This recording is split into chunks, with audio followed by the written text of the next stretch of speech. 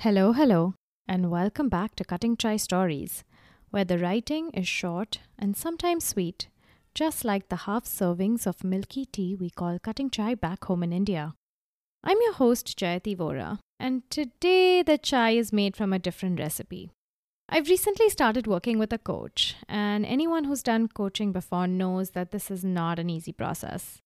It's hard and uncomfortable and holds a mirror up to the parts of yourself that you may have never explored or never admitted to exploring. There's a lot of internal work happening. On the surface, it may seem like not much is going on, but underneath, your legs are kicking like crazy. So that's the headspace I've been in for the last week, and it's kind of sucking up all the oxygen in my room right now. Usually, I have the idea for what my next podcast episode is going to be fairly easily. I don't have to think about it too much, it comes to me. And I could talk about something I've been noticing recently in writing that I'm reading, but that doesn't feel like it meshes with the headspace I'm in right now. And I don't want to force it. A couple episodes ago, I was talking about how it's not fruitful to force the words to come, to let them take you where they want to go. And I want to take my own medicine, so to speak. So I'll save that idea for another day. Instead, I want to talk about the language we use to define ourselves and our businesses and our lives. So this is not about the outward-facing language, the words that are written down for the world to see. This is more how we talk about ourselves and, more importantly, the words we use to think about ourselves. We all have our own internal stories about who we are as people. Maybe it's something that we heard over and over growing up. Maybe it's something that we claimed for ourselves, but in another era of our life. For me, for instance, as the eldest sibling, as a girl growing up in a patriarchal society, I was the Dai Dikri. That is Gujarati for good girl. I was the good girl.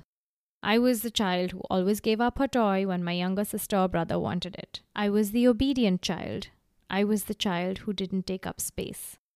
And that has been a narrative for my life, sometimes overtly and sometimes in the subtext, in the background.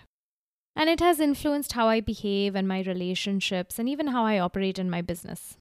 And I am only just now realizing just how outsized the impact of those two small words has been. How does changing the narrative change the way you live your life?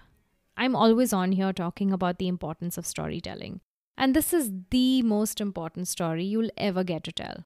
So don't let someone else define it. Don't wear a garment that's old and no longer fits you anymore. You choose your words. You choose your narrative. Can you close your eyes and think about what narrative is defining your life? Is it one that was bestowed upon you in childhood? Maybe as a rebellious teen?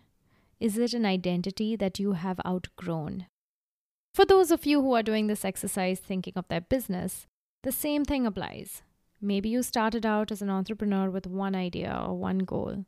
And maybe over the months and years that has changed. The people who you serve have changed. Your own perception of what you bring to the table has changed. Has your language changed along with it? Can your words, your narrative, be transformed from a straitjacket, one we may not even realize is binding us, into a loose robe that we put on and take off when we want to change again? So, when you're describing your business, instead of saying, in my work, I have to bake wedding cakes every week, how about saying, I get to bake wedding cakes every week? That takes the narrative of your work away from being a chore to being a delight, even if you didn't intend it to sound like a chore, but just, a task. But when you rephrase it, wow, yay, can you believe I get to do this amazing thing every week? It completely changes the mood, the energy. How about, in the lockdown, I had to spend all my time with my family? That's true for most of us, right? Maybe we can change that too. In the lockdown, I get to spend quality time with my family. I got to know them better. We got to strengthen our bond. You've changed one small word from had to got to. But with that, you change the whole narrative. I know this isn't my usual kind of prompt, but it's on my mind right now and I wanted to share it with you. So look back at your life, your relationships, your business, and think, what narrative defines it? Whose narrative defines it?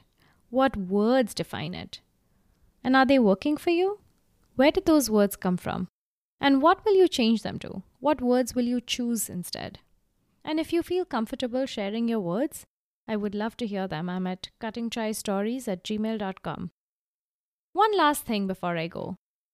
For the last few weeks, I've been teasing a program that I had all ready to launch this month, called The Words Will Come. I had a fancy sales page and a beautifully designed website, and I still have all of those things. But I'm pressing pause on the launch plan for now because I want to up-level it. I had thought to offer different price points for different people, depending on what they were looking for, but I realized that I want everyone who works with me to get the best possible outcome they possibly can, and to write passionate copy effortlessly. And the way they can do that is not wandering by themselves in the wilderness.